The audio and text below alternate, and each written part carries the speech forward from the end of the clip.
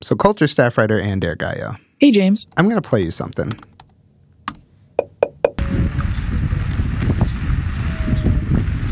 Okay, going downhill, and it's really scary, and I'm going really fast. Oh, I don't have a helmet. Okay, I definitely need to get a helmet by the end of today.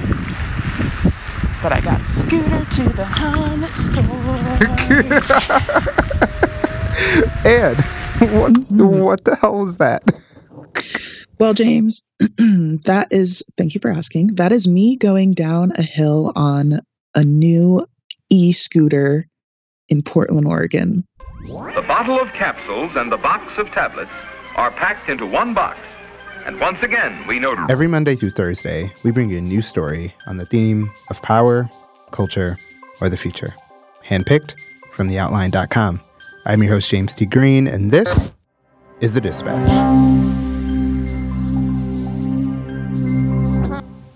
Culture. Why on earth are you riding around on these scooters? Well, I went to the city for a visit. I used to live there, and I went back to see friends, and then I just saw these scooters everywhere. Okay, so I'm walking out of where I'm staying. There should be a scooter around the corner. I'd never seen this before, and apparently they came the week before I got there, so it just seemed like I don't want to get left behind. That's something I'm afraid of in this world, so I just wanted to try them and examine my first instinct towards them, which was hatred of new things. When I think of a scooter, I think of like a Razor scooter. Mm-hmm. Little push guys that I was using in middle school. What are these, like electric scooters? Like what's going on? Yeah, these are like similar to that, where there's like a handle, a long handle, and a board that you stand on, but they're electric, so there's a throttle, an accelerator on them that you use to get around instead of pushing. I found it on one of the company's apps this morning. It was the only company with a nearby scooter. Put in my credit card, my social security number, my PIN. So hopefully the scooter is here and I can just get on it. These are the things, I know I've been hearing a lot of controversy about these like scooters. Like these are the ones that people leave around, right? Yes. The scooters seem like they're everywhere, and opinions on them are mixed. I liked it. I had fun. They're really annoying. Well, they get in the way and they disrupt the normal flow of traffic. It's really getting out of hand. I feel like the city should be a little bit more progressive in terms of recognizing this new communal scooter system. You want them completely gone? I don't want them to be around absolutely whatsoever. If they have to be on the street with a helmet on, and they got to follow the rules. So how do these work? In Portland, there are 3 different scooter companies, Skip, Bird, and Lime. You download the app, put in your credit card information, and one app even had me scan my driver's license.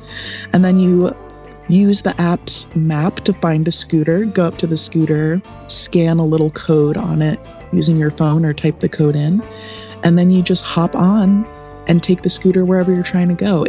They all charge you $1 to unlock the scooter, and then 15 cents per minute you're on it. So kind of like bike sharing in any major city. Exactly. Okay, I'm at the spot, but I don't see a scooter anywhere. I'm just going to each corner of the street and seeing what's up. Where is this thing? Did someone hide it? Is it in this person's house?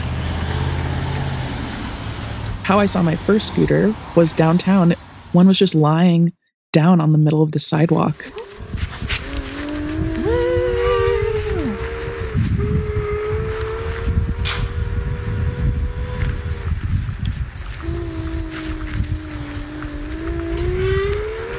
Okay, this is... Oh my god, this breeze is amazing. While you were riding around on this scooter, how was it? Did you feel any kind of judgment from people while you were riding around on it? I didn't actually. I mean, I got some looks where people were like, "Oh, here's the new scooter," or "Oh, what's that person doing?" But yeah, a lot of people were riding them, and I was surprised that they're actually when you're on sort of a flat, well-paved area, they're really, really fun. Back on a normal street. Woohoo! It's about 9:30 a.m. right now. Not a lot of people around, which is good because I still feel self-conscious. How are these companies getting away with this without, because like it kind of reminds me of Uber and Lyft, you know what I mean? It's like this company comes in, they change up, they like find a gap in the system, and it sounds like a lot of these places, I mean, with the exception of like Portland and San Francisco, have not the best public transit systems, if I'm not mistaken. So like how are they getting around regulation? Like, what's going on? It's not as though the cities are skirting laws necessarily. In Portland, all 3 scooter companies got their permits to operate, but cities don't really know what needs scooter riders, if this takes off, are going to want. Like, one issue I found was that a lot of streets still don't have bike lanes, so it's still really unsafe to ride a scooter on those streets. So you have to ride on the sidewalk, which is illegal in Portland and is really dangerous to pedestrians and other folks using the sidewalk. In Portland specifically, the 3 scooter companies got their permits, and they're going to be there for a 4-month trial. After that trial, they're supposed to take all of their scooters off of the streets, which we'll see if that happens. And then in November, the city will have to decide whether or not e-scooter sharing is going to be a regular part of public transportation in Portland. So I'm just really excited for you to be on the e-scooter beat now. Thank you. Yes, me too. Currently riding to go meet a friend for dinner, and I'm scared for my life. I'm going like 40 blocks, so wish me luck. I mean, it kind of seems like it's going to be like a ticking, not necessarily a time bomb, but just kind of like a ongoing thing of like this race between these e-scooter companies and the cities, right? Absolutely. And I think the biggest thing is we're still waiting to see how safe these things are. San Francisco's pledged that they're going to track, when e-scooters come back, all of the injuries that happen with e-scooters. In Portland, 1 person so far has been hit, at least 1 person, but there's still no numbers on how safe it is. And while I was riding it, I actually felt really unsafe, even though we don't know yet if they're more or less safe than bicycles, which is my main go-to to get around. Rolling, got me stargazing.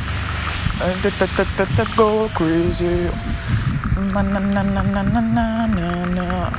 Psychedelics got me going crazy. It's lit. That was Culture staff writer Ander Gallo. Thanks, Ann. Thanks, James. The Outline World Dispatch is produced and hosted by me, James T. Green. Our music is courtesy of APM, and our theme is by the fantastic John Lagomarsino. I'm James T. Green. See you later.